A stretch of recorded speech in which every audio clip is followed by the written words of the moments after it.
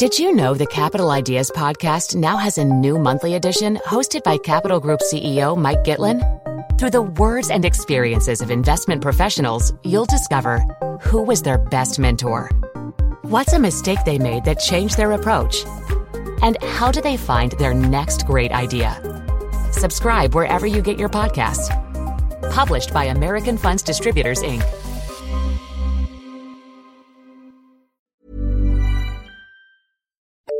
The FT. In 1990, when I had been at the FT for only a shortish time, the then editor resigned. I liked him, he'd been kind to me, and I was sorry to see him go. But I was also very junior and had a proper horror of brown-nosing. Should I write him a letter, I wondered, or would that be unseemly? In the end, I didn't write one, but only because I'd spent so long dithering that I'd missed my moment. For a journalist to be several weeks late responding to news was not going to look good. Since then, the world has speeded up, so any response happens not in weeks but in minutes. It's also gone social. We no longer address our words of farewell to the person concerned, but to everyone with an internet connection. And most remarkable of all, somewhere along the way, our aversion to brown-nosing has got lost. It's not something to be done shamefully and secret, but proudly and with as much fanfare as possible. When Alan Rusbridger resigned as editor of The Guardian last Wednesday, the following spectacle played out on Twitter. Within a minute of the news getting out, the eulogies began. One former colleague tweeted, "Few people in the history of journalism have had the vision and talent of Alan Rusbridger, or could play the piano as well. A great editor."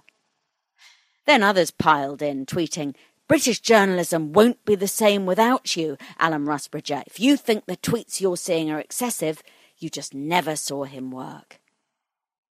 I watched the process with a grim fascination, observing that some of the compliments received a thank you from the man himself, while others met with silence. Mr. Rusbridger, by most accounts, has been an excellent editor, and he can play Chopin's Ballade No. 1 on the piano too. But tweets are a vulgar way of saying so, and don't even necessarily prove their point. Even in the pre-internet age, there was never a particularly strong link between public declarations of praise from an interested party and a person's true value. When King Lear decided it was time to carve up his kingdom, he asked his daughters how much they loved him. "Sir, I do love you more than words can wield the matter," said Regan, which Goneril trumped by saying she loved him just as much, and then some.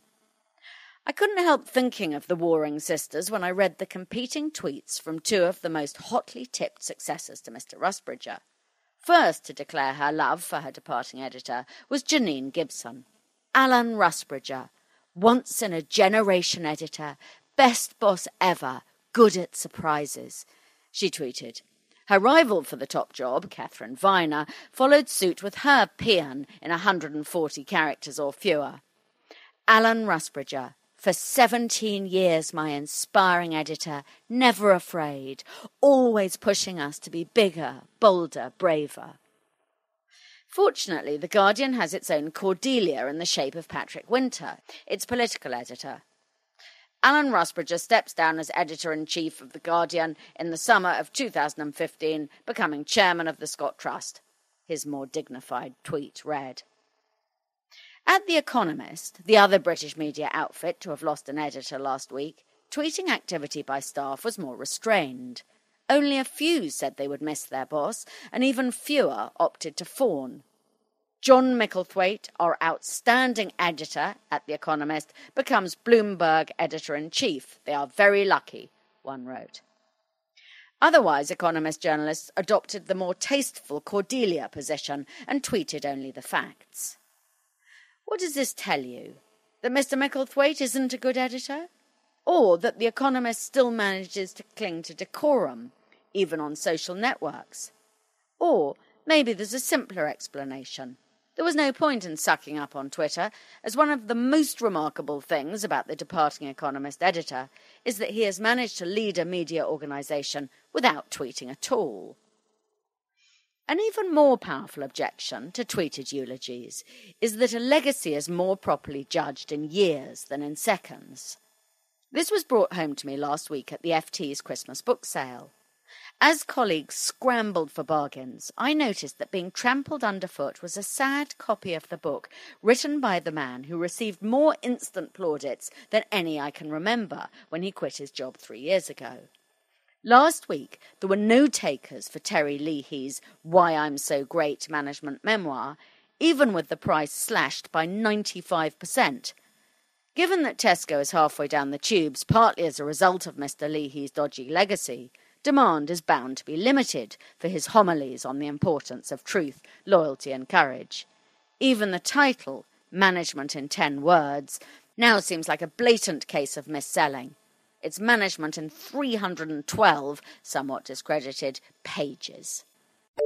For more downloads, go to ft.com/podcasts.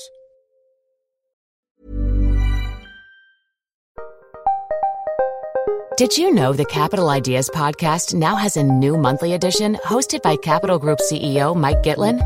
Through the words and experiences of investment professionals, you'll discover who was their best mentor, what's a mistake they made that changed their approach, and how do they find their next great idea.